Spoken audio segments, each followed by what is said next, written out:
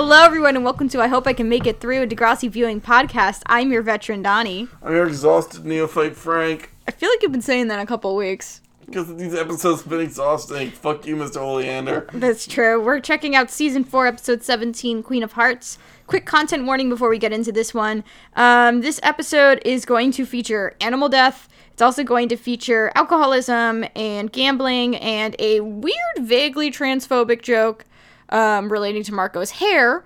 And then also, unfortunately, we are marred by this goddamn Oleander plot, so we're going to be talking more about power dynamics and teacher-student relationships. And honestly, this damn plot brings nothing new to the damn discussion, and I feel like we're just going to say the same fucking things we've been saying every other time this plot has happened. But before we get too far into that, Frank, would you like to introduce our A plot and our B plot? Paige is upset because, like, her and Oleander can't find time to make their gross, stupid relationship happen. Oleander's a creep. And then it ends with finding out he's even more of a creep. Yes, Dimitri. That is not Dimitri. Oh my God, I don't know who it is. I haven't played that game. I'm sorry. It's the Duo. Duo. I'm just thinking about so just pulling back the curtain. Friend of the show, Joey, and a few of us are going karaokeing in the city on Saturday for a while. I'm not gonna say where or when, but like, I just realized how much Fire Emblem I'm going to be hearing about in that time frame. And you know what's even funnier? There are people coming over who are, like, coming to it who are also Fire Emblems. So, like, you're going to be surrounded by Fire Emblem. And more importantly, you're going to be surrounded by me playing songs and screaming, "This is for my ship," and before I go into it. Fair enough. Get excited. I mean, it won't only be, but there will be a lot of me going, "Hey guys, let's sing Animal I've Become." Anyway, pitter patter, let's get at her. God, I need to start incorporating more Letterkenny slang into my lexicon. It takes the size 10-4. Anyway, A plot is Ellie is having trouble making rent. She decides to start playing euchre. Don't know why it couldn't just be Texas Hold'em or some other less complicated game. And she's going to make money that way. Her mom has entered back into her life and is trying to reconcile with her, but Ellie is not for it. Yeah. So, let's start with our B plot. And let's keep going. Look, we gotta just rip it off like a Band-Aid. I know. Okay. My thing, once again, with this damn B-plot, and it doesn't get any better, I feel like, at this point. I think we can call this just like, this is how it's always going to be. Sorry, I also just want to point out, we're moving to Fridays now. Oh, yeah. Like, if you notice, the episodes have been coming up later, lately, is because we record on Wednesdays, and usually our episodes end up being 2 to 3 hours long. And I was having trouble balancing, like, getting the... Because, like, we start recording at 9. We record for 3 hours. I go home. I sleep for 5 hours. And I, like, usually have stuff to do. So I can't really edit the episodes and get them out on time on Thursday. So we're just bumping it over to Fridays now. Yeah, and thank you again, everybody, for your patience with everything. Because it's like, we both are kind of going through a lot of stuff right now. My case, finally, I'm getting good news, but it does mean new and different things because I did get promoted to a director position in my job, which is really exciting, but it does mean that now I kind of have to adjust some things and get used to it and transition into this position. So now things are being impacted because of happy reasons on my end, but once again, thank you for your patience with everything. It definitely doesn't go unnoticed. And yeah, hopefully Fridays work for you. I mean, honestly, a lot of my favorite podcasts go up on Fridays. I feel like a lot of shows do. I feel like it's also kind of like how the Rolling Stones and Beatles never released on the same day. I don't want to compete with Mabim Bam and the Adventure Zone. Fair enough. Because, like, when Teen Girl Talk started, we released on Mondays, and I was like, I think we should bump this to Wednesdays. But then I realized more than we're competing with Sawbones, which is just as popular as a lot of those other ones. Yeah. So. There's probably there's no perfect algorithm. The podcasting is truly the Wild West, even though celebrities want to suggest that it's not. Yeah. But we're distracting ourselves way too much. Let's get into this B-plot so we can be done with it. So, our B-plot opens up in Oleander's class, which that's when like, I'm watching this episode, I'm like, I remember this A-plot, okay, and then I see the B-plot, and I'm like, motherfucker, it's this shit.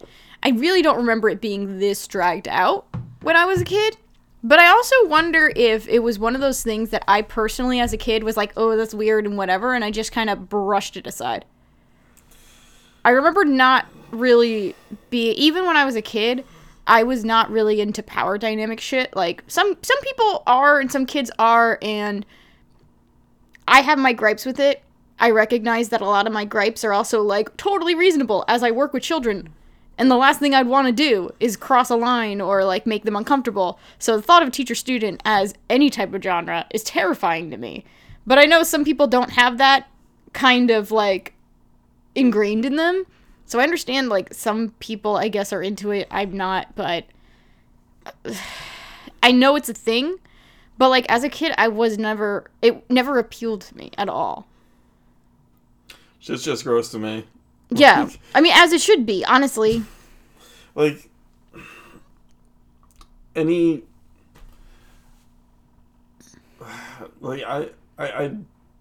never shipped this when I was younger. Like, I always wanted to keep ships within a few year range of each other. Mm-hmm. I mean, I was mostly shipping Digimon characters in my youth. Valid. And, like, there's not many adults. But it was just, like, especially now that I'm getting older, and I just, like, look at, younger people, and I'm like, you're a child. Like, right, they're babies. I'm an adult, like, and I don't, like, I know there's no blood connection, but my job is to protect you. Right, and, like, in Oleander's case, like, I was that, and I said this before, like, I was that student teacher who was only, like, a couple years older than my students. Like, there's still a drastic difference. Like, whatever. We've talked about this before. You know how we feel about this. But Oleander's running class. Paige and Hazel both have their hands raised, but Oleander has Hazel answer, and of course Paige looks super annoyed by it. She then approaches Oleander as he's working on, like, a bulletin board, and in one fell swoop critiques his lack of attention, makes a suggestive comment about paying attention to her after hours, then realizes maybe that she shouldn't have made such a suggestive comment on school grounds, and then asks him out on a date on a school night, because then less students would potentially see them. But we're still going to this place where she works. Right. Like, and if I'm her boss, I'd be like, what is my employee doing with that grown-ass man? Right, and, like, that's the thing. It's like, like, that's the part that really, like, I'd be so worried. If I was a boss and I saw that, I'd be, like, freaking out. I say if I was a boss, as if I'm not a boss. I am a boss. It's scary and weird. But, yeah, no, it's like, if I saw that, I would just want a mother hen. But, yeah, like, it's just very, and I think the thing is with this, and with the way that Paige is being written in this, it just doesn't really, it just feels like, and I think what's really confusing me about this is, and I said this before, like, there's no clear transition in terms of, like, this variation of Paige. We can imply all we want that it's, like, a trauma response, or it's her needing control after the shooting, or whatever the fuck, but we're not being really given anything, and because of it, we see her kind of acting like this in a way that's, like, that really kind of ugly archetype that exists with teacher-student relationship media, where it's like, the student was asking for it, the student put the teacher in the corner and made them, like, have to. Because, like, she's just very assertive and very flirty, and she literally never lets off on him. And it's just uncomfortable and not pleasant to watch. And it's just, like, it's, like, a weird everything about it is just really uncomfortable, and I just don't understand what we're supposed to pull away from it. Yep. Like, it's just...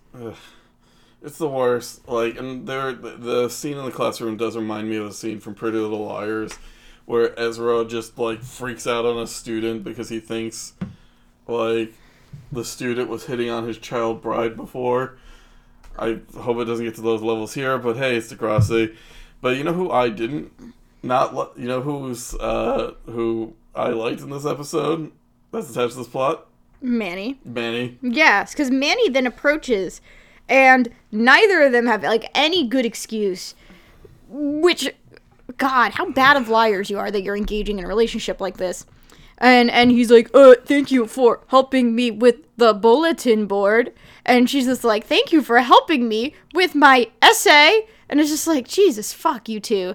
And even Manny says it, and I was so glad, because, like, she watches Paige stomp off, and Manny just mutters so obvious.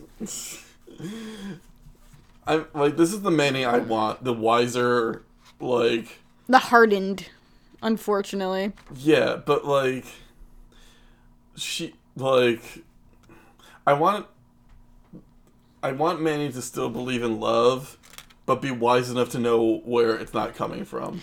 Right. Like, I want her to operate in a way where she does not expect loyalty. Because she has been burned by so many different people in Degrassi at this point that I feel like she deserves so much more than pretty much anyone can give her. And I want to see her not have to not have to constantly, like, look for attention and validation from people. Like, you come to me. I don't come to you anymore. Yeah. I feel like Manny in this episode and going forward is just, like, the entirety of the Jens Lekman album. I don't know what love is, but I know what it isn't. So anyway, cut to the theater. Yeah. Paige is in her cowboy hat. Paige in her light pink cowboy hat. Is just like, we need to go now, like, and her boss, Mary, is like doing for something pretty shitty, honestly. Of just like, I see you, therefore you need to work, or I'm going to fire you, which can't be legal. No, I don't think so. Matt's just like, well, I better get going, because that could have been, like, Mr. Simpson or something. We can't be caught out here in the open. God. And, well, maybe, maybe you shouldn't be doing that, you idiot. Right. We go to the class. Paige is exhausted from work and Hazel is, like, trying to, like, be like, ooh. Which, by the way, wasn't Hazel against this premise at first? Yeah. Like, she's really, like, kind of, like, rolling with it in a way that I was pretty certain she was pretty against this whole entire thing at first, which, like, I understand, like, after a while you accept the fact that your friend is not gonna, like, get out of it, but I would assume she would be a little more put off by it. Yeah. I mean, but that would require her to have personality, and Degrassi doesn't do that thing. Ugh, you're right. We were just so, like, this B-plot has, like, just brings out the bitterness in us. Yeah, unfortunately it just does, and, like, the fact that it's a constant plot in this season, where the season has really been, quite frankly, disappointing, it's just infuriating. But, so, Hazel makes a comment about it. Oleander then has Paige answer a question about, what was it? It was about... Lying versus media bias. Right. Lying versus bias. She gives a really good answer. He compliments her and then puts a note on her fucking desk, which is the most brazen shit I have ever seen. Also, Hazel just sees it. If Hazel can just see it, surely someone else could. You can't tell me there's not one shithead in that class who'd be like, what's the note? Right? Yo! Read it in front of the class. Right, like, it just seems ridiculous to me. This, like, once again, this plot just doesn't feel like a Degrassi plot. Nobody is functioning in a way that makes sense. But I think also it's like, as much as I do think there is critique to be had about how a lot of these plots, especially when they have to do with female sexuality, play out like morality plays, there is something... It's really infuriating to me that this plot is being treated almost like, I don't want to say like almost like a porn plot, but like it's almost like, look at all these double entendres, look at all these like implications that we're making. And, you know, we are making the girl look like she's like asking for it as opposed to actually putting it as it is, which is that he's a fucking predator. It just doesn't... Not to say that, like, you know, the morality play approach is perfect, but this plot also is just not going into the potential consequences of a relationship like this, correct or not. And it's what really confuses me about this whole entire thing. Yeah. It's like, why was it dragged out the way that it was when they're playing it, as of right now, as just another relationship issue? Like, this could have been... Like, other than the power dynamic stuff, the whole entire idea of, like, oh, is my partner cheating on me? I don't know. He's being really vague. I don't know. Like, that type of shit played out with a bunch of different relationships already. Oh.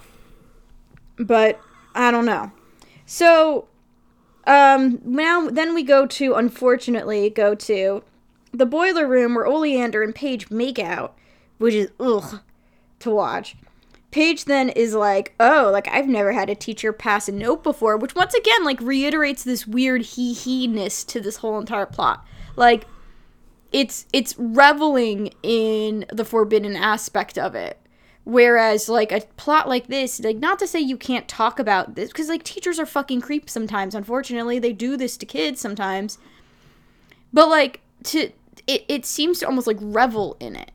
And revel in how forbidden it is. And it's really nasty. Yep. So, they're making out. And as they're making out, he's like, yeah, you know, he's like explaining like the whole entire idea of like, even though this isn't the most romantic place, it's kind of the best that he could do. And as they're talking about that, the door then begins to almost open. And he slams the door back. It's actually a connection back to the A plot because it's all the kids who are playing euchre trying to find a place to cut class, which I thought was a nice little interplay. I think one of the strengths of this season is that they are doing a lot of fun stuff with transitions and connecting the A plot timeline to the B plot timeline. Yeah. It's happened a couple times. I think it's really effective. It's definitely a strength of this season that I feel like we didn't really see in the other seasons beforehand. However, it does not release us from the hell, because Oleander then goes to Paige. Paige says, like, hey, like, I want to come over. Like, why don't I come over? Then we'll actually have privacy because, like, presumably you live alone. Must be nice. Hey, that's what happens, I guess, when you're watching something in early aughts. Like, all the adults can live on their own. And Oleander then refuses the offer and then, like, freaking, like, leaves and blows a kiss condescendingly. He's like, make sure you leave after, like, make sure you wait a little bit before you leave. Blows, kiss, leaves. I'm like, ew. Nothing more romantic than the words, wait a minute before you leave. Right. Because we can't be seen together because I'm a gross adult hitting on and smooching a 16 to 17-year-old when I'm clearly over 21 because I was able to get into a bar. And once again, dear listener, who maybe has not seen the episode in a while, or maybe hasn't watched the episode, or whatever, you may ask yourself, is this not a way for Paige to realize that she is being devalued by this horrible little man? To which I say, I wish, dear listener. However, that is not the case, because the next scene, we're in the gym. Well, you might also ask yourself, is this my beautiful Degrassi? No, it's not. This isn't my beautiful Paige. Every day goes by. It's me in the giant suit. I wish I had a video show you after this. Where is it Kermit in the giant suit? Because that's my favorite. Kermit doing Days Go By. It's like one of my favorite things. My recommendation for this week is Kermit the Frog. Anyway, So, once again, you would think maybe this is our way of seeing Paige begin to realize that this is not a good situation for her. No! Because she goes to the gym.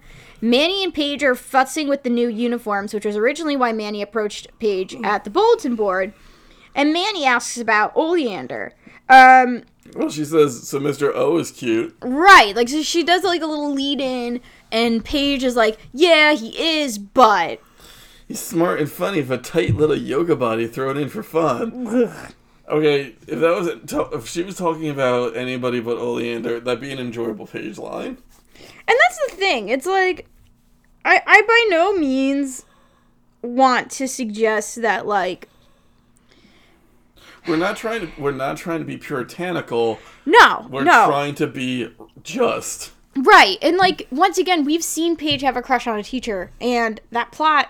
While I didn't like the jealousy aspects with Spinner, the idea of her having a crush on a teacher was a very real thing. And it's a very real thing for kids, right? Like, a lot of kids have crushes on teachers. I am not saying the media should never have that.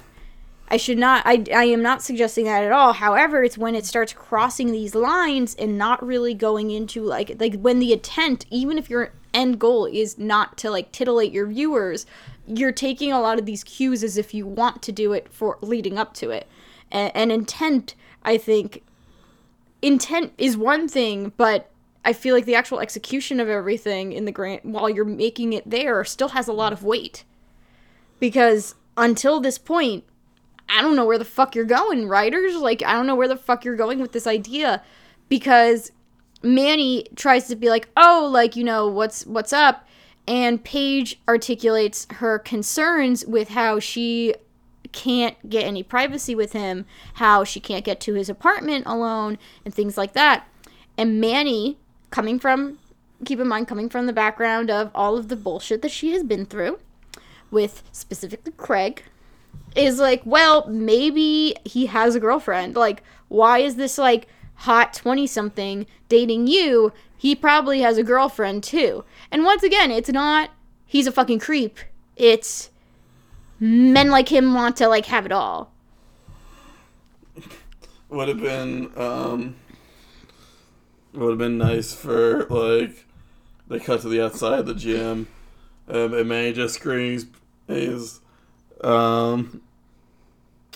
like, because he's a fucking pedophile. Right, but, like, that's the thing. It's like, the whole idea of it is a common miscommunication plot that we've seen in Degrassi with relationships, which is like, my partner is not being forthcoming to me. Oh no, are they cheating? Oh no, are they doing something? We've seen this in teen drama. We've seen this in media all the time, where somebody doesn't quite know the full truth of their partner, and then they find out the full truth, and it usually ends up being something that's sad, not actually like cheating. Like, they think it's cheating, and it ends up being, in this case, we'll talk about it, but in other cases it's like, oh, they have to take time to visit their, like, sick grandmother, or, oh, they, like, foster kittens, and, like, you know, they, like, I don't fucking know, they have something that occupies their time that is not matching up to the perception of their cheating. Yeah. So, cut back to the movie theater. There's only 3 locations in this episode. Right. Paige on the phone with customer service about her phone. She's, like, outside, like, out in front of the theater area. She's on the phone, and she's claiming that her phone doesn't work, to which the person on the other line is like, well, you're calling on it. And Mary is just, for some reason, concerned that this adult stood up a child, when she should have been like, oh, I understand. I'll get the crew to tar and feather him and run him out of town. Right, and, like, Paige is just like, oh, yeah, like, do you think he's cheating on me, or whatever? And Miri's like, you're the one asking it, like, you're the one saying it, like... When she should also be saying, I'm your boss, I don't care. Right, it's just, like, this weird logic puzzle that just, I'm not quite getting during this whole entire concept of a plot, because it's just, like, why are we doing this? Why are we doing this? It's just like, it's beat for beat of something that this should not be. To which Paige then just barges to Oleander's. How does she know his address? Who cares? I guess. So Paige confronts Oleander by barging into his apartment, and when she barges into the apartment, it's a fucking wreck. It's a shithole. It's a literal shithole. Yeah, it's a real shithole. The toilet leaked upstairs, so now there's water damage everywhere. There are pans catching all of the water. Apparently, like, his utilities are just not really working. It's a wreck. It is a sad fucking thing. It's the kind of apartment I went to in college where I would immediately leave because I asked for a spoon and they said, "Here, give him the spoon." I said, "That's a funny thing to call it because it sounds like you only have the one." And Yup. Yep. And I'm like, okay, well, I'm done here. New Brunswick, baby. See, if it was a true New Brunswick apartment, the floors would be slanted and everything would have to, like, be moved just so to compensate. Oleander's like, look, this is a show house, okay? Like, that would at least be funny. That would at least be something for me to go off of, because this is just like, I am so sad. I'm in a shitty apartment. I didn't want you to see my shitty apartment. And it's like, oh, where? Like, yeah, it sucks, but also, you're a creep and nobody's talking about it. And Paige is written so out of character that she's just like, awesome! I can't wait to bone in, like, the hot dog man's fucking apartment. Oh! But, like, also, like, she gets really excited because he uses the term relationship when referring to them. And then, of course, she's like, oh, like, we're in a relationship. That means, like, I can stay and we can be in a relationship. And it's just gross. Really gross. Because once again, regardless of what the end result of this plot is, it's supposed to, in this moment, come off romantic. Oh, and I meant the fan man by William Kotzwinkle, not the hot dog man. I just saw a terrifying image of just all the water was hot dog water. Oh. And also, Paige is written so goddamn out of character in this. It's just odd, because it's just like, I feel like... the Paige of the past would be like, well, ew, I'm out. You're right, though. Like, Paige is petty. And, like, I understand, you know, she's in love or whatever. But also, I feel like Paige, when she is in love, still has, like, really high standards. Like, she still expects Spinner to behave a certain way, to call her certain things, to do certain things, etc., etc. And here we see her kind of stumbling over herself for this. And it's like, you know, once again, there's a power dynamic, right? Like, she feels wanted and desired by this older man. So maybe it's not out of character so much as she's compromising it because she likes the attention and whatever. But at the same time, it kind of feels like we have seen Paige lash out, and we have seen Paige spiral, and we have seen Paige do a whole lot of stuff, and still stay pretty damn true to her character. I feel like I didn't really lose my way with her as a character until this plot. Yep. But she eventually admits that, like, you know, she thought he cheated, and they kind of have this revelation of, like, how, like, maybe they don't know about as much about each other as they thought they did, and unfortunately, they kiss, and all is well, and I crave death. Yep. And that's the B plot. Awesome. Let's move on to the A plot. Yep. Oh god, I hate this beginning of the A plot so much. It's so sad, because it's like, Ellie wakes up on a couch and her freaking ferret's crawling everywhere, which if you remember, we were sitting there going, hey, why didn't Ellie get a cage for the ferret? Well, perhaps this was a continuity thing, because now the ferret's just wilding out everywhere, noodling about. For the next minute or so. Right, so she's getting ready to leave. She has, like, nasty expired orange juice. She's, like, trying to get ready and throw everything together. She calls for Mr. Bueller, and she cannot hear him because he barks. Like, I mean, I guess she's listening for scrambling, but still. Well, like, it's so sad. Like, They're having a conversation about the rent. The landlord shows up. It's kind of your typical slumlord look. He's saying that, like, she has to actually give money, which I thought was actually interesting in the sense of, like, she says that Sean was the one who did the rent stuff, and then last month she didn't know what to do about the rent. Yeah. Which I actually really liked as a little detail, because I think that it's something I deeply relate to in the sense of, like, when you live on your own after living with somebody for ever, there's a lot of things you don't know how to do. Like, just because the other person was willing to do it. So, I did really like that Ellie struggles with that, and that she probably just got super overwhelmed by the premise of, like, yeah, okay, you could ask the landlord, you could knock on their door if they are in the building or whatever, you could send them a text. But sometimes you're just too overwhelmed to really do it. And I like that Ellie kind of embodies that anxiety. Yeah.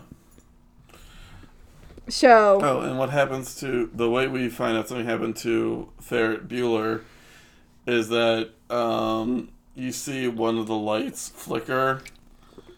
And Ellie says, oh, he chews on electrical cords. And he was electrocuted. He unfortunately has passed on. And it's, like, really sad, because she's, like, looking at his... presumably looking at his electrocuted body.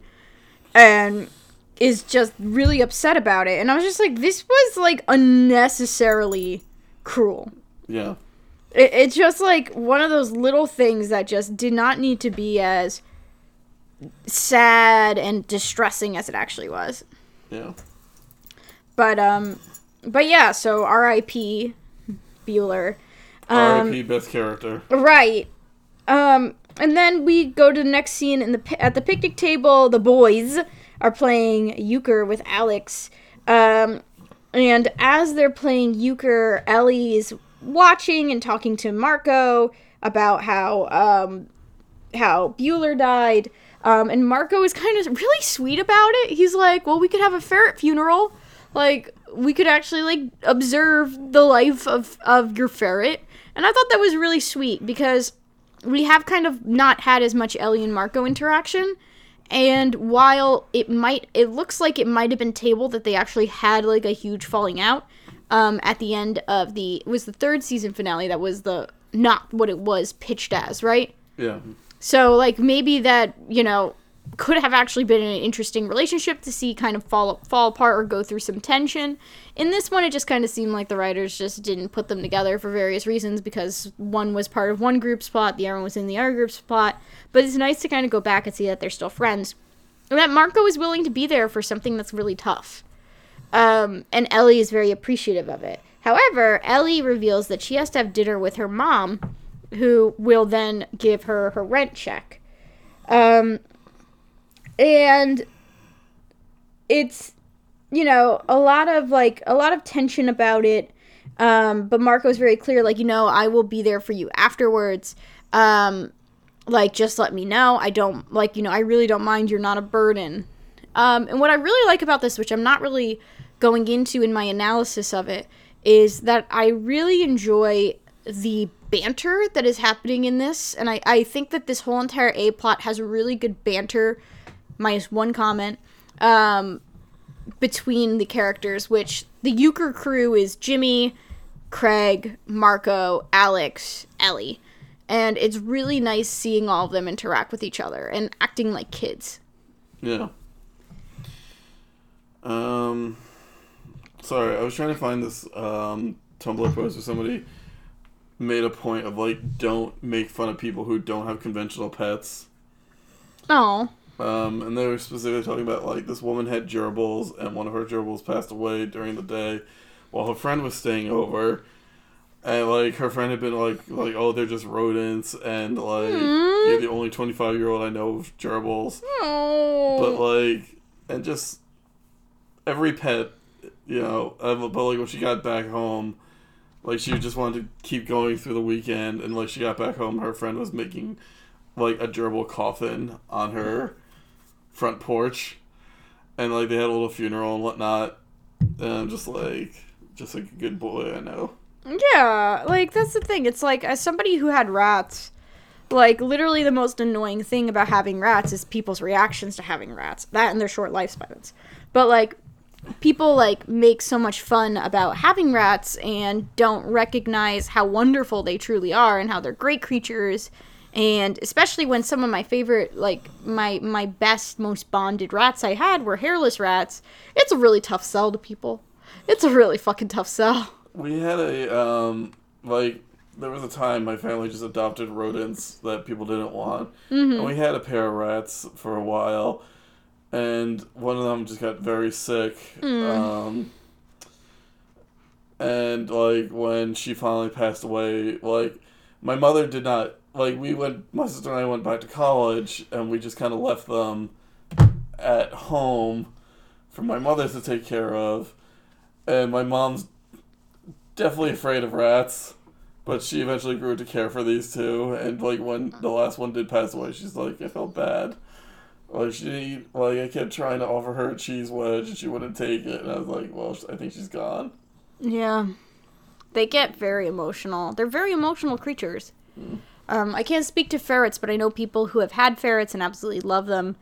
But yeah, it's a death, and in Ellie's case, it represents a whole lot, right? Because this was her last-ditch effort, almost, with Sean and everything, and, like, making them have some structure, and then Sean left, and then she became a single pet parent, and that's fucking rough, especially when, like, you're not doing a good job, and you know you're not doing a good job, and then in the case of the animal death, you are negligible for everything, and how bad of a job you did.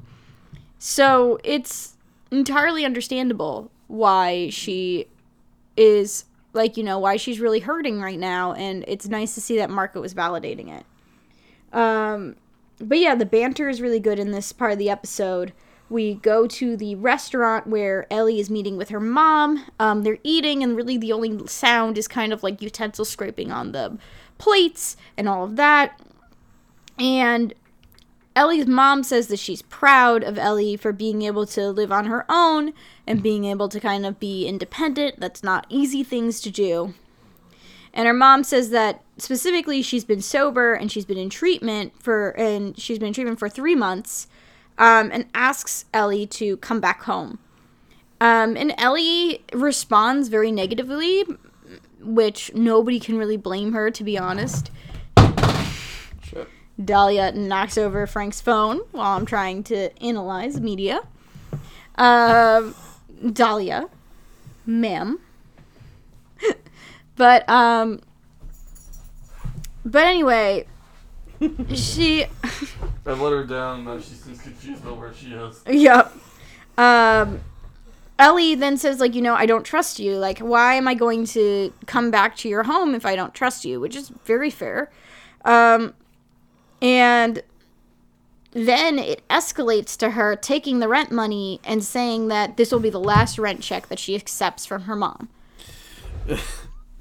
For some reason, I was reminded of The Simpsons, where... No, too long a story, who cares?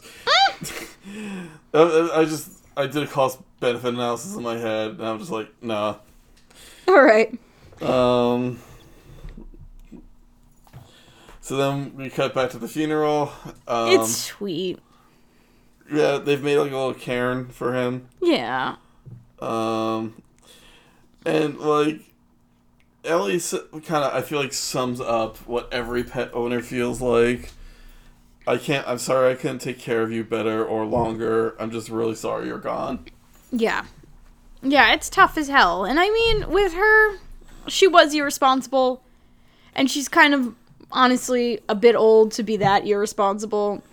But I also understand that she wasn't in the best headspace to even get a pet. Yeah. And she can still feel bad. Like, it's sad. It's really sad. And Marco just is kind of like, you know, in there, letting her take up the space that she needs and being there for her. Yeah. And we cut to the next scene I absolutely just adore. Yeah. Where Marco doesn't want her to stay here by herself. And he prepares her like a drink and gives it to her, like a little mug, and gives it to her and everything. Yeah. And they talk about like what they could do, and Marco reveals that he has a deck of cards so they can play euchre. And And he brings up that he every Thursday goes to play euchre with Dylan's hockey boys. And he just straight up is like, hello, I objectify these men. Which, like, I appreciate his honesty. He's like, I like to lose. Because he's like, basically like, I lose after 3 rounds. And Ellie's like, well, why do you go? And he's like, hello, Dylan's hockey team. Hello. They just start flexing after a while. Right, like, I'm like, okay. I mean, not my type, but okay. I respect it. I respect the hustle. But yeah, it's cute, honestly, in like a weird way, the way that they're bouncing off of each other. Once again, I really like the banter of this episode. I think the A plot had really good banter, which is funny because the B plot, nobody's talking like a human. In the A plot, everyone's talking very human. So, what the fuck? But they end up going to school. Like, they actually, before that, they have a really cute little, like, interlude where they, like, learn how to play, where Ellie learns how to play euchre. And then they go to school together. And Ellie reveals that she knows about euchre because she's looking at it and she's saying, like, what's going on. Craig makes a weird comment about how Marco's hair makes him look like Ashley, which I was not a big fan of. Which I think it would just kind of fell under the banter stuff. But it was like, you didn't have to do it. And he's had that hair for a while. Right. Like, yeah, he's been flat ironing it a bit, but like, we've seen his hair not flat ironed, so. Yeah. Whatever. But yeah, so he makes the comment about Marco's hair, and Marco gets kicked out as for being the euchre pair, and Ellie joins in. And she starts off the game. Everyone's really suspicious of how she's approaching the game, but eventually is doing intriguing moves. And then when things are beginning to get interesting, the bell rings. And Jimmy is like, well, we can always skip. Like, fuck it. Like, who gives a shit? Jimmy's like, I've been going through it. I think I deserve to skip class once in a while. He says, je suis for skipping. Right, because they're skipping French class. Anyway. So this is where we get the thing of Craig trying to bust into the boiler room. Right, so, like, Craig tries to bust into the boiler room. He's like, huh? Okay. And then they decide to go to the basement. And, yeah, the kids are just playing euchre on the top of a garbage can. Real quick, how did or the Jimmy bottom get of down it. there? I don't know. I mean, in theory, hopefully, I mean, in the school that I work at now, there is a elevator that goes all the way down to the basement. Gotcha. So, maybe, in theory, Degrassi has an elevator that would have basement access. I'd assume so. I'd hope so, because that's the only logistic that you can really come up with. Yeah. The kids are having fun. They're playing it on the bottom of a garbage can, technically, because it's flipped over. And Alex suggests that after like one game, maybe they should play for money. She reveals that she has $20. She and Ellie get victory, and they get money. And Ellie suggests that maybe she and Alex can play against these hockey bros. Yeah. So we go to the locker, and Marco says, okay, if you want to play with the hockey bros, you have to host, and you need to make sure that you have food, that these nasty little hockey boys will be satisfied. And that the hands go for like $50 to $60 or something like that. It's a lot of money. Like, I was going to say how much money do these kids have, and then I remember hockey players usually come from pretty rich families a lot of the time. Not every single one, but like, a lot of the ones that I have interacted with come from pretty affluent families, so maybe it's just that that they have the luxury of being able to do that. But it's a lot of money. Marco is really apprehensive because he knows that Ellie's financial situation, and he's not really sure if he feels comfortable co-signing it. However, Alex is all in, and it's just like, yeah, we got money. We don't have much money, but like, we just gotta make sure we don't lose it. Then we end up at Ellie's, and Alex and Ellie are kind of scraping money together, and they realize they really don't have much, and probably not enough to really participate. So Ellie takes the rent, not even the check, it's cash, takes the rent cash, and ends up passing it and saying, hey, like, let's put my rent money into it. And what I love about this is when she says that she's going to put her rent money into this, Alex's face shifts entirely. Yeah. Yeah, she's like... I feel like because Alex comes from a life that understands the importance of that money. Right. And, like... And also that sometimes it's hard to come by. Yeah. Rent is fucking... It's a lot. It's a lot, and it's a bullshit system that we have. But it is, unfortunately, right now, the only way to really keep a roof over your head. So what I really love about this is Alex finds out about the situation and then decides that she then suggests, like, let's not put all of your money into it. Yeah. Let's just take some of it. Let's not put your entire freaking rent money into this. Yeah. The hockey team arrives. I like just Marco, like, fussing about through this episode. Right. He like, just, like, takes it upon himself to host. We've already gone through all the pizzas. He's like, oh, no, they're like, not even pizzas. They're like, I don't want to, the pizzettes or something like that. He's like, we got through the pizzettes. But he says it like he's on a submarine and like a torpedo's approaching. To be fair, that's me hosting too. It's like I give everything way too much weight. And that's just what happens. Frank, you pass me the water bottle. Yes. Because someone was a bad girl and is going to get sprayed on live. Where is she? She's underneath the chair. Underneath the chair. Yeah, I'm a snitch. Yep. Thank you. Okay, so here's the thing. I'm looking these up. These are not what I thought they were. What are? Pizzettes. Pizzettes. What are they? Oh, they look kind of nice. Yeah, no, I would make this as an adult for a dinner party. Marco. Okay, so what I'm looking at is some kind of white sauce. Looks like tzatziki sauce. Smoked salmon on a little bread thing with onion and garnished with dill or something. It definitely does not look like something a bunch of hockey players are going to come in. Oh, I guess you could make different kinds, but they still all look fancy. I feel like it's like I'm imagining Marco being like, yeah, okay, so like here's the menu. We got pizzettes, and then we got Yinglings because they're hockey players. So,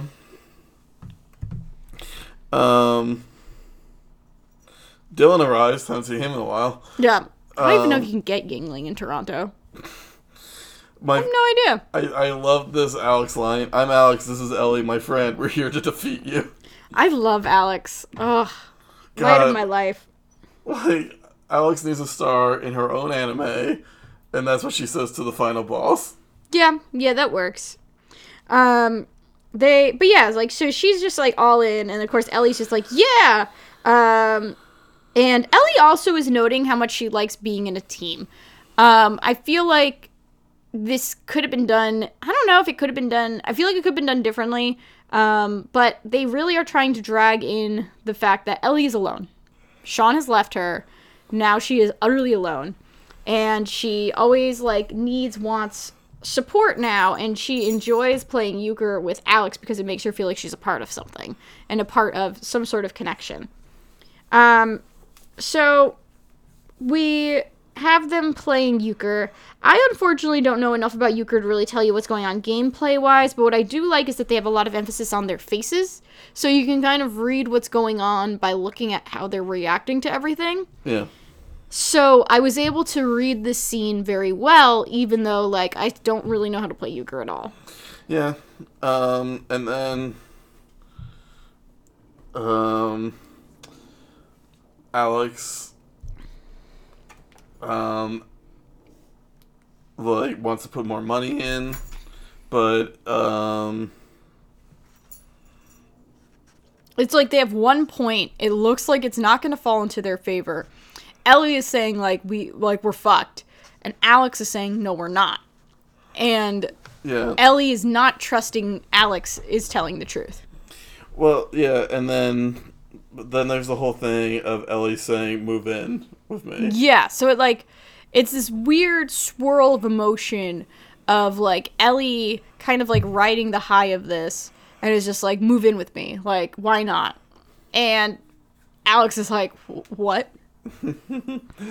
Yeah, like, once again, I think Alex comes from a very specific set of circumstances. Yeah, and that's exactly it.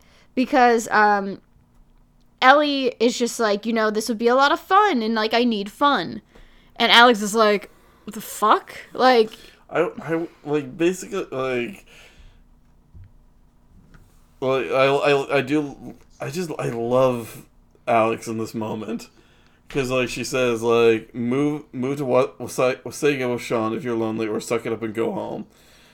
And Ellie, said, my mom was drunk, always drunk, right up to the night she lit the house on fire, to which Alex replies, but she's sober now and paying your rent all the time trying to make things right with you. Wow, what a monster. The hockey boys are waiting. When you come back to the table, leave the sucky girl behind. It's very Alex, but I don't know, I'm very conflicted on the actual overall takeaway from this. Yeah, like, I just like it because Alex is a woman of her convictions. Yes, I know, I agree. And I think that Alex has very specific circumstances, and I don't blame Alex for acting this way, because I think to Alex, like, her feelings... Like, that's probably, to a certain extent, why she stays with her mom, right? Because she sees that her mom is trying. Yeah. And she doesn't see her mom as a monster. She sees her mom as a survivor. And she doesn't hold that as much... Like, she doesn't hold what her mom has gone through against her and will defend her mom. So to her, Ellie doing this weird kind of fade away with her mother doesn't really make sense. Even though, to me, it does make sense. Because in Ellie's case, it's that weird... It's a very teenage thing. I think it's also just a very adult thing, too, where you acknowledge the fuck-ups, you acknowledge the lack of trust, but you also understand that there is a system at play here and you need to accept money for it. Yeah. The thing is that this is a system, and we know that Alex likes to work with and against systems, but this is one that, to Alex, just does not compute. Yeah. Because to her, like, if somebody wanted, like, she sees, like, she sees her mother, and that's the way that that's how she's responding to this situation. Alex honestly reminds me a lot of Mike Ehrmantraut from Breaking Bad. Didn't watch Breaking Bad, fun fact. Okay, I figured. It's a rough watch. Yeah, no, that's fair. But one of my... There comes a part... Like, there's this... He's a tough for the main bad guy, Gus. But, like, he's a man of a code of honor and whatnot. And, like, there comes a point where the main character, Walter White, says, like, turn against your boss and help me. Like, he's gonna kill us all. And Mike's response is to punch Walter in the face and then kick him twice while he's down. And it just reminds me of this, like, look, you don't switch sides. Like, you pick your side and you stick with it. And that's how I feel like with Alex. Yeah, I mean, Alex has very, like, black and white, like, this is what it is and this is what it's not. Yeah.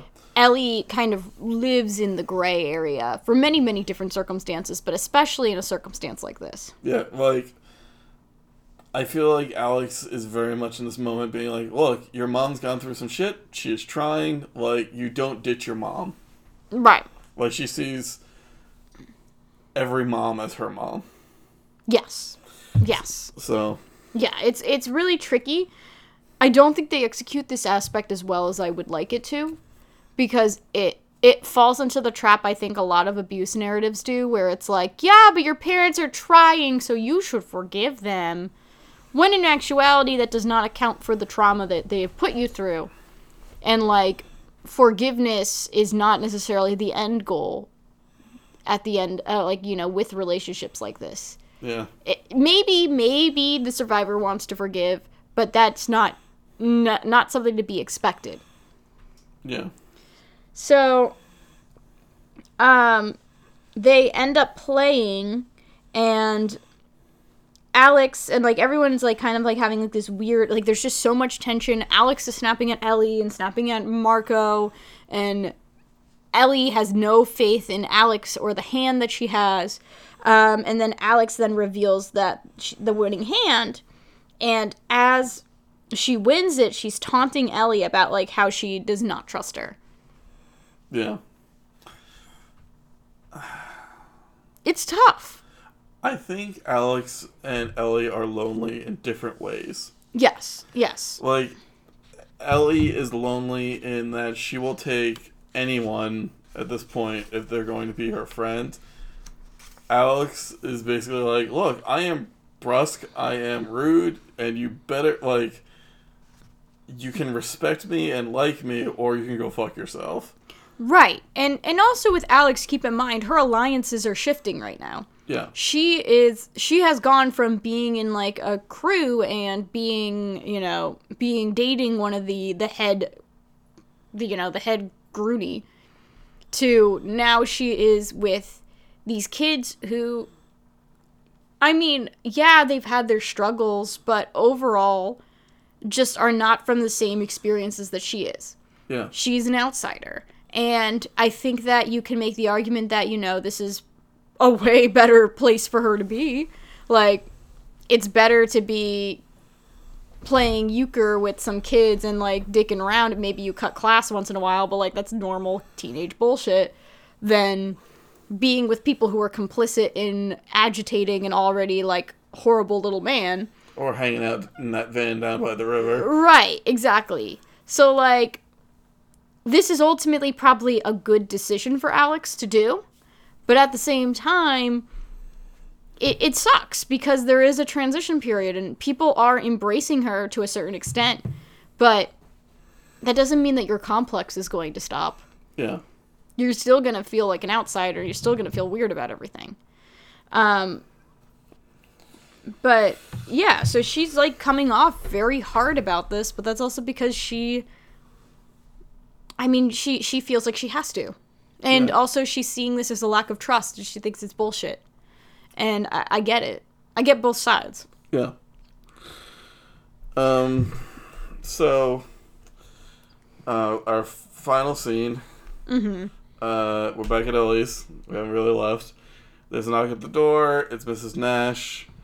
Mrs. Nash wants to know why she's been brought out here in the middle of the night. Ellie's like, I need to make sure you weren't drunk and were capable of doing this. And that she has written a letter to her landlord giving 2 months' notice.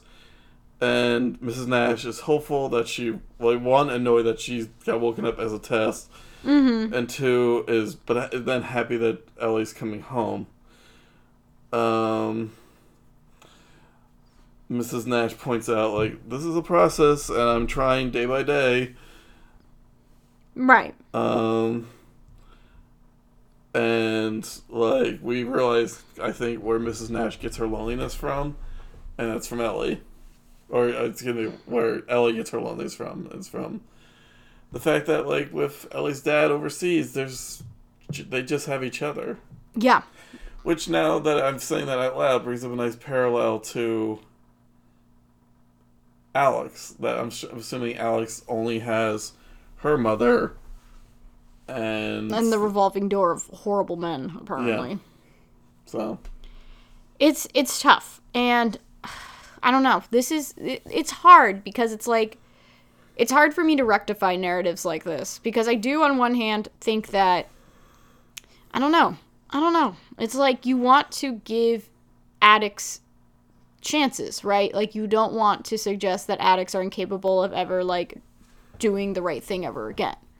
You want to believe, and you should believe, and put investment in people to be able to be supported and do the correct thing.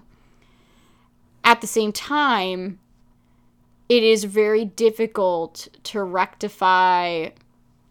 Like, 3 months is nothing in the grand scheme of processing trauma. Yeah. Like, I've been in therapy consistently for, like, 4 months, and I feel like I've hardly scratched the surface. Yeah. And I think what would have made me feel a little better about this is if they had some sort of plan in place.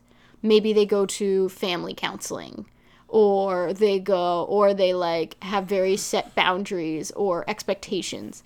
I think if they began that conversation at the end of this episode, I would feel better about how it ends. I mean, to be fair, it's also, like, probably, like, 2 in the morning. No, it is 2 in the morning. No, I understand. I think if you were going to do that, you would have to restructure the whole episode, really. Yeah. Not the whole episode, but at least that last scene. But I feel like there's a lot going on, and to just have it be the way that it was doesn't quite address the fact that, like, Ellie, up until, like, you know, the last minute of the episode, was clearly, like, constantly being activated by interacting with her mother. And while moving in with her financially makes sense, and maybe in the long term would be better for their relationship, it is worrisome when you see her, like, physically agitated and upset interacting with her or even when she's even mentioned. Yeah. It's worrisome. Yeah. Not to say that it can't be good, but I think that they would have had to, as writers, address a little bit more for me to be fully reassured that this was a good decision. Yeah. And that's the episode. Yep. So what's the rating? C+. Yeah. Not terrible, not great. It's just it's there. B-plot. Damn B-plot. It just washed... Well, the B-plot took it down from an A straight to a B-. And then, like, this episode just kind of washed over me. I didn't really care that much. There's pieces of it I liked better than I thought I would. Yeah. But overall, it's pretty weak. Yeah. Alright, so character rankings. Alex is still on the rise to Paige levels, so they can hang out. Paige, I'm still not blaming you for going after an adult who should know better. Mr. Oleander, continue to languish in ranking hell. I don't give a fuck. Mm-hmm. Jimmy, for standing up for Philip Bueller and telling Alex to have a heart. You're on the rise. Marco, for being just the sweetest boy. Continue to hang amongst Paige levels. Manny, for being the knowing lady, gets to hang out, gets to be on the rise. Hazel, just stay where you are. I don't know what's going with your deal. So that's about it. Okay. Oh, Craig, for your transphobic joke, you're bumping down 7 steps. Oof. I think that's it. Okay. So now we'll move on to recommendations. This is where we recommend things that are... Oh, now I'm finally yawning and coughing. Perfect for the podcast. This is where we go on to recommendations. This is where we recommend things that are tangentially related or directly related, etc., etc. I'm still going through it, and by that I mean I am still just only playing Fire Emblem and watching Top Chef. However, I just picked up the 3rd volume of Our Dreams at Dusk, and it is a really special manga series that I might have recommended on here before, but it is all about this kid who comes out as gay against his will and is kind of losing his will to live, quite frankly, but in the process of dealing with all of that ends up meeting up with a whole collective of LGBTQ people who help him learn more about how he's not alone. And it's just a really beautiful, special manga that is being lovingly released right now. So go to your local bookstore and pick it up for sure. But I'm really liking it. And then, of course, I'm playing Fire Emblem. I am still on the Blue Lion route. And I am loving it. I'm so emotional. I love Dimitri Fire Emblem, as we all know. That's my recommendations. Did I recommend I recommended the Current War last week. I don't want to just recommend... Oh, yeah, and I'll recommend... Donnie didn't do it, so I'll do it. I'm recommending Kermit singing. Ah, yes, you're right, I didn't. Talking Heads. It's amazing. I'll send Donnie the link to post on the Facebook. Yes. Other than that, I've been reading Sarah Vowell's book, Lafayette and the Somewhat United States. Mm-hmm.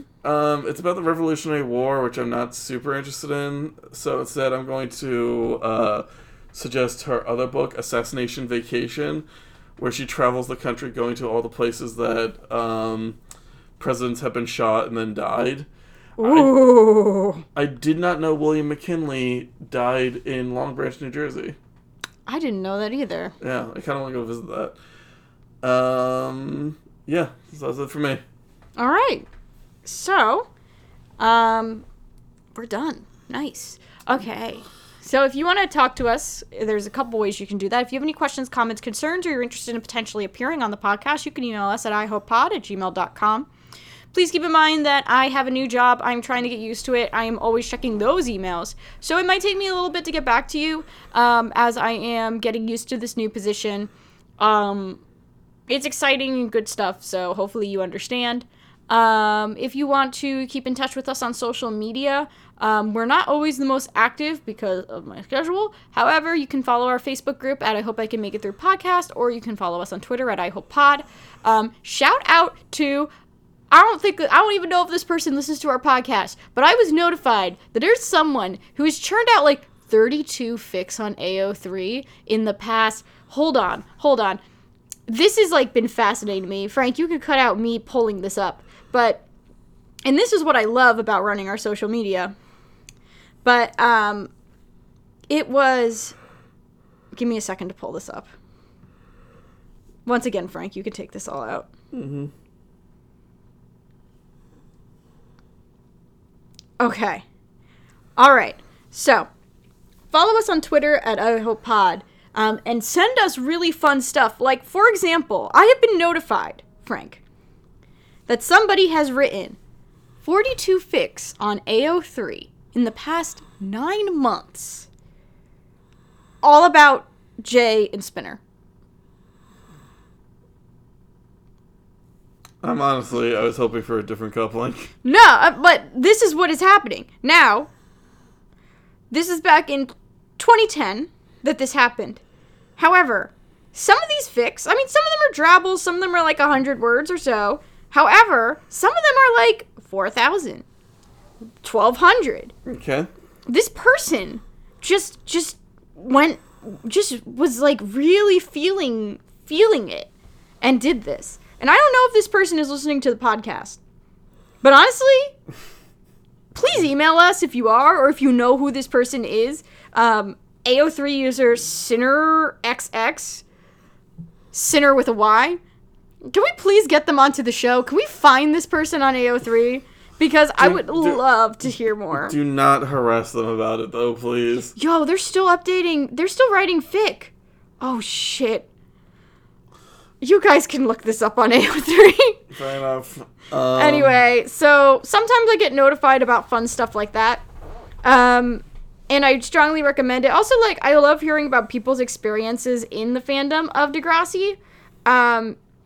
Because I just think it's a really interesting little thing. I was not super into the fandom, but it is really cool hearing, like, when you were kids, what your ships were and things like that. If you want to support the show, there's a couple ways you can do it as well. You can write us reviews. We have our review challenge. Once we hit 20, we are going to go back to the Degrassi archives and do some Degrassi Junior High, Degrassi High. And then once we hit 30, we're actually going to try and write one of the plotline shuffles that we have done, which I would love to do another one of. I had a lot of fun with it. Maybe we can do it because we will have a very special person who will be around on next week. So... wink, wink, wink, wonk. Behind the curtain. Anyway. Really rambling. Sorry, everybody. If you want to talk to me, you can follow me on Twitter at I Hope I Can Make It Through Podcast. No, you can't. I'm really losing it. I got so distracted and then I lost my train of thought. Anyway, we have a review challenge, but we also have our coffee account. You can donate money to our coffee account. And that is really helpful. It helps us compensate guests and also helps us with tech upgrades. Those are just 2 ways that you can support the show. Frank's gonna have a lot of fun editing around my rambling and my losing my train of thought. Anyway, if you want to talk to me individually, you can follow me on Twitter at DMIsUnbreakable. Unfortunately, it is Fire Emblem Hell still. But if you want to talk to me about Degrassi, I am always down. It is locked right now for personal reasons, so if you would like to follow it, as long as you have enough information, you're clearly not, a bot, I'll probably follow you back. But it is Fire Emblem Hell right now. I do post some fic on there as well, so if you are curious to see what I offer from fan work, please check it out. And yeah, that's all for me. I don't have a Twitter, but I do have another podcast called Teen Girl Talk. This week we did the just terrible movie After, where we counted the number of red flags the main male romantic lead puts up. It's 16. It's bonkers. I am Sir I Would Challenge on Instagram if you want to check out my pics. And that's it for me. Nice. And with that said, everybody, we hope we can keep making it through, and that you're going to be there with us. Later. Bye. Won't you keep my heart from breaking if it's only for a very short time? Playing with the Queen of Hearts. No one